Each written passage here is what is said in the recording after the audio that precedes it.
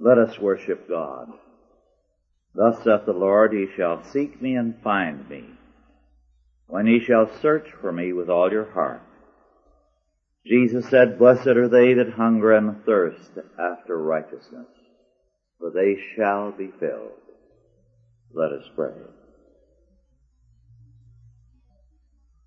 Our Father, we thank Thee that Thou hast made known Thy grace, mercy, and love unto us through Jesus Christ our Lord. We thank Thee that through Him Thy word unto us is grace and peace. We thank Thee for the presence of Thy Holy Spirit, for Thine infallible word, for the assurance that Thou wilt never leave us nor forsake us. So we come joyfully into Thy presence to praise Thee and to rejoice in Thy word. In Christ's name, amen.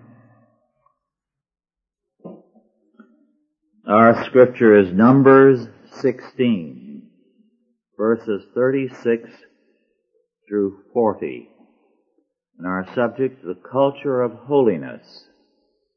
Next week it'll be the culture of rights.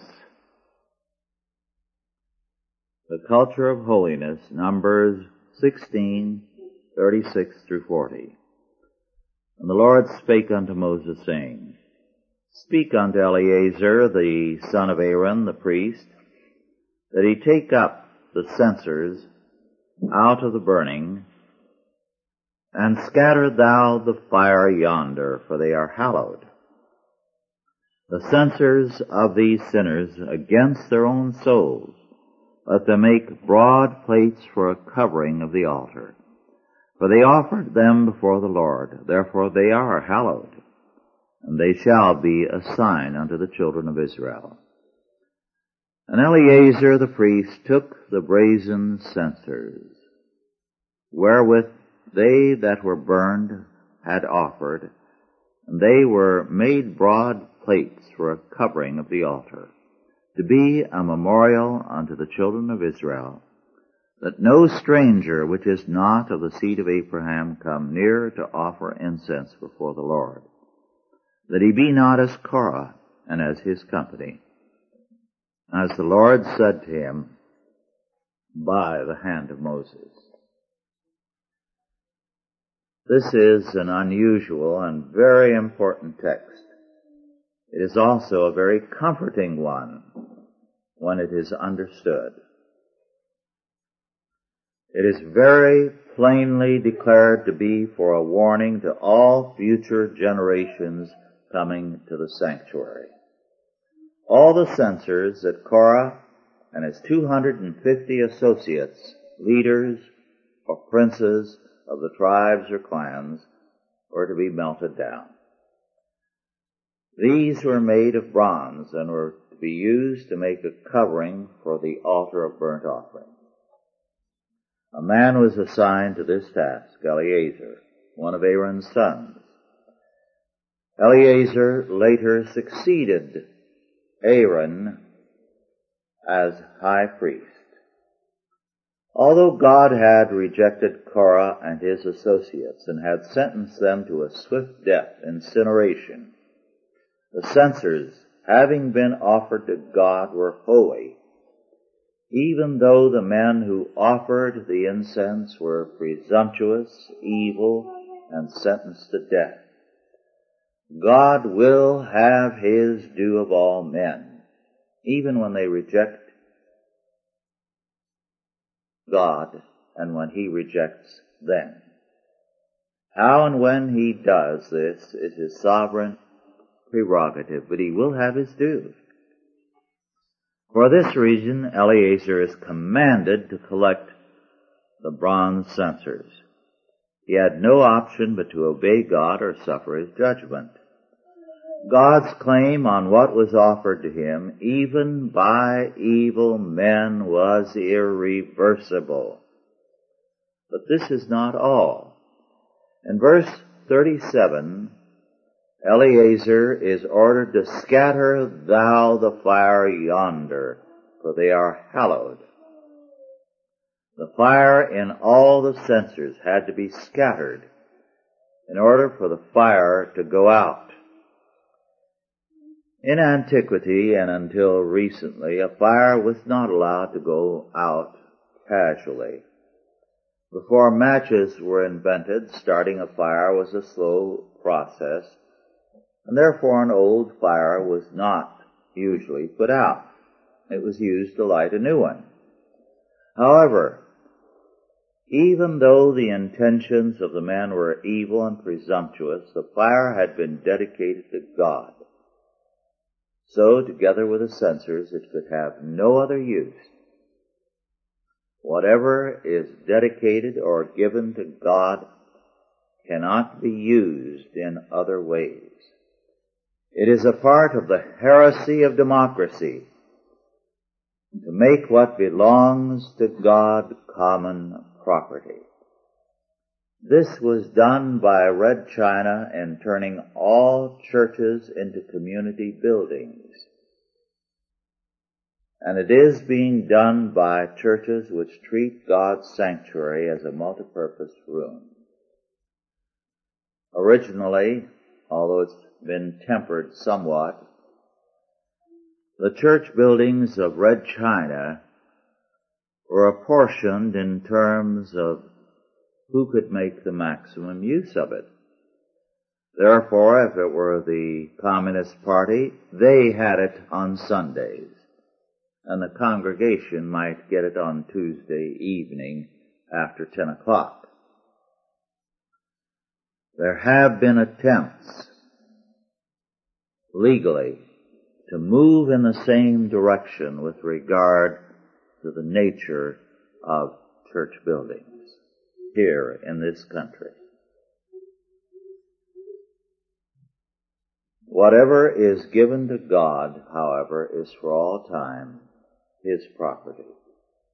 We have a trace of this fact, once a Christian premise, in the law respecting all non-profit groups, which is still in force.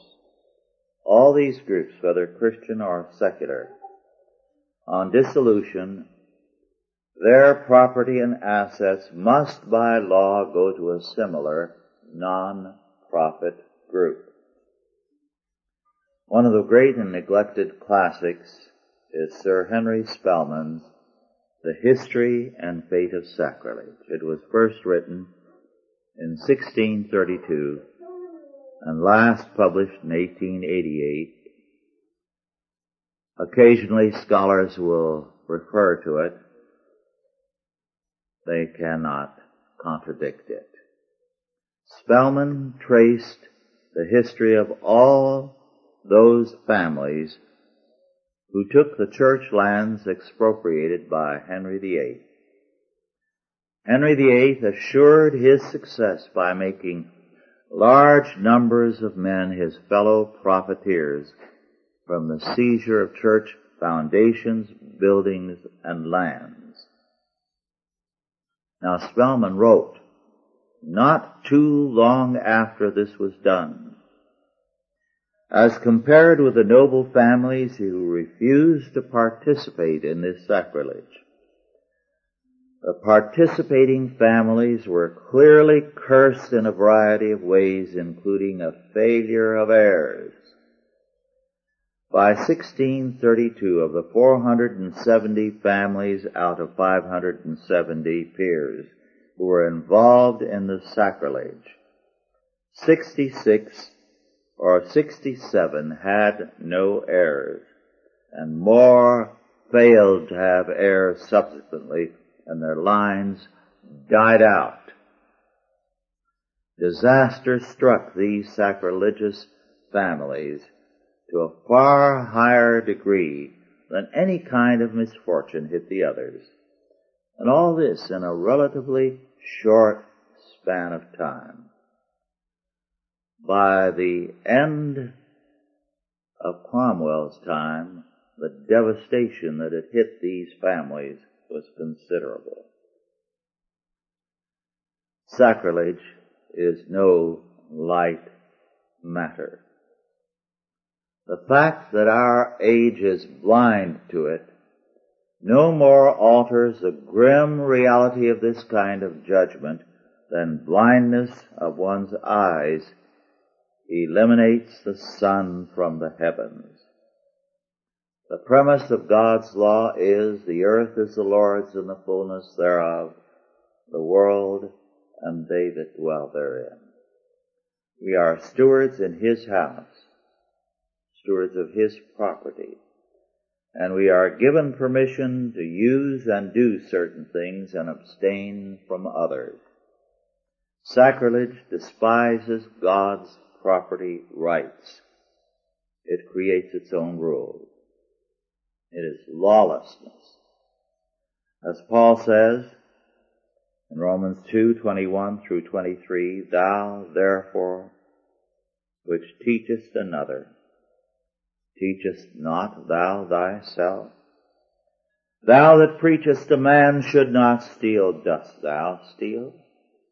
Thou that sayest a man should not commit adultery, dost thou commit adultery? Thou that abhorrest idols, dost thou commit sacrilege? Thou that makest thy boast of the law, through breaking the law dishonorest thou God? All lawless men and churches are guilty of sacrilege. But sacrilege is especially serious wherever what is set apart for God's use is put to other purposes. The bronze cover for the altar made for the censers was a continual reminder to those who would see with seeing eyes God's penalty on sacrilege. It was also a reminder to the priests if they would pay attention. In Bishop Hall's words of a couple of centuries ago, and I quote, "It is a dangerous thing to usurp sacred functions. The ministry will not grace the man may disgrace the ministry," unquote. It is thus a serious error to see the mere fact of ordination as conferring grace. Much of the church's trouble stems from this error. With respect to the censers being made into a bronze cover for the altar, Marsing said, and I quote, "The pall of sin had to be transformed at the Lord's command into the positive feature of a warning sign," unquote. In Psalm 76:10 we are told, "Surely the wrath of man shall praise thee. The remainder of wrath shalt thou restrain." According to Kirkpatrick, this verse means all rebellion against God's will must in the end redound to God's glory, and it serves to set His sovereignty in a clearer light. What this means is that all things work together for good to accomplish God's purpose, including all the evil that men do. The amazing fact that St. Paul emphasizes is that this is also true for us, for God's elect people. In Romans 8:28 he says, "And we know that all things work together for good to them that love God, to them who are the called according to His purpose." Whether or not this is partially, fully, or not at all true in time, it is true for all eternity.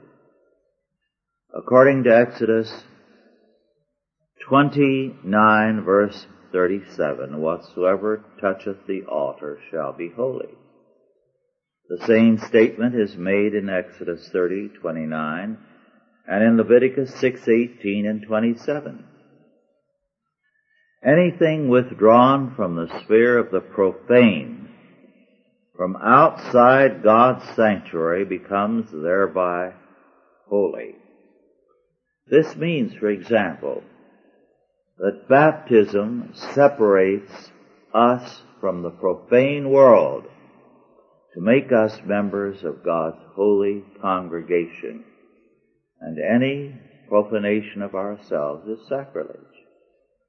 Now, the implications of this are very, very important. In the modern perspective, the concept of holiness has been replaced by the doctrine of rights. And man now moves in terms of a doctrine of rights, as we shall see in detail next week. Rights means, in practice, interests, personal concerns. Man's will is exalted to the place of the final moral standard. And a culture of rights means, as John H. Hallowell pointed out in The Decline of Liberalism as an Ideology, complete subjectivism and immorality. Now, Hallowell wrote this in the 30s, calling attention to what had happened in what was the most advanced country in one respect after another in all the world, Germany. And he saw it as a foretaste of things to come. A culture of holiness looks beyond autonomy or self-law to theonomy or God's law. In a culture of holiness, men look to God for direction. In a culture of rights, they look to men. In Haggai 2, verses 10 through 14, we are told, in the 24th year of the day of the 9th month, in the 2nd year of Darius, came the word of the Lord by Haggai the prophet, saying, Thus saith the Lord of hosts, ask now the priests concerning the law, saying, If one bear holy flesh in the skirt of his garment, and with his skirt do touch bread or pottage or wine or oil or any meat, shall it be holy? And the priests answered and said, No. Then said Haggai, If one that is unclean by a dead body touch any of these, shall it be unclean? And the priests answered and said, It shall be unclean. Then answered Haggai and said, So is this people, and so is this nation before me, saith the Lord. And so is every work of their hands, and that which they offer there is unclean. Now, these words are very relevant to our text and to our time, and to the church over the centuries and today. What man of himself communicates to things and men is sin. He has no inherent justice in himself that he can communicate to others. No morality, no merit that he can ever transmit to anyone, saying, because you've entered into the precincts of this sanctuary or my house or my rule, I transmit this holiness to you. Holiness is not communicated by men or by institutions, but by God. And it is therefore to God we must look for the basis of our culture. Rights create at best and at their highest an eccentric or off-center culture whose direction is downward. The culture of holiness looks to God's grace and law, to His justice and mercy. Jude 11 has a reference to this episode and calls it the gainsaying of Korah. The word gainsaying in the Greek text is Antalogia. In the Greek, anti meaning against, and logia from a root meaning expression or word. It therefore means rebellion or disobedience against the Word of God. Now this hostile word of Korah had been, "Ye take too much upon you, seeing all the congregation are holy," every one of them. Now, even had this been true in Israel or in the church, it could not be used to undermine authority nor to insist on an equality of all men one with another or before God. In the culture of holiness, as against the culture of rights, the goal of society is not democracy nor equality, it is justice, God's justice, and God's order, not man's disorder. We see again the very great importance of numbers. We shall see it again next week when we deal with the culture of rights as the people demanded it. A slave people demanded equality. They insisted on their equal rights before God. They rebelled against the authority of Moses, a God-ordained authority, and they died in the wilderness. Let us pray. Our Father, we thank Thee that Thy Word always speaks to every generation, to every age, to every person. Give us hearing ears that we may hear and be conformed to Thy will. Open the hearts and minds of this generation. Awaken them by Thy judgment, that they may turn unto Thee, and we may again be a people wherein righteousness dwells. Grant us this, we beseech Thee, in Christ's name. Amen. Are there any questions now about our lesson? Yes. Well, the rebellion was really not against Moses, it was against God.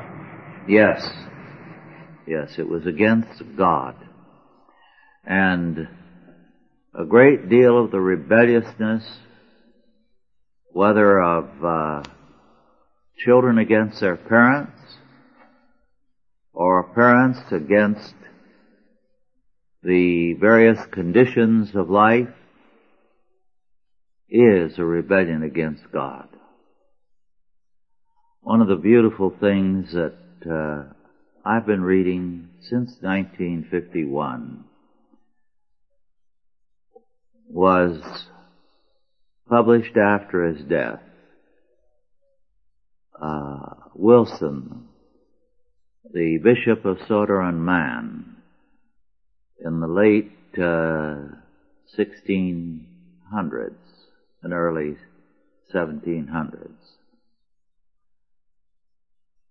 A man of very great sanctity. In his private devotional manual, dealt very, very extensively with the fact that it was necessary to look to God for grace. And even though he was a high churchman, he knew better than to look to the church. And throughout his Sacra Pravata, as it is titled, he lays stress on the culture of holiness, on the fact that man has no claim on God, and God has every claim on us.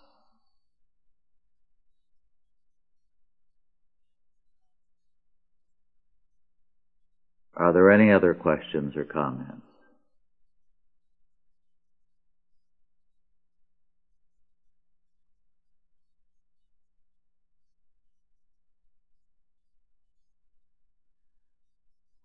Well, if not, let us conclude with prayer.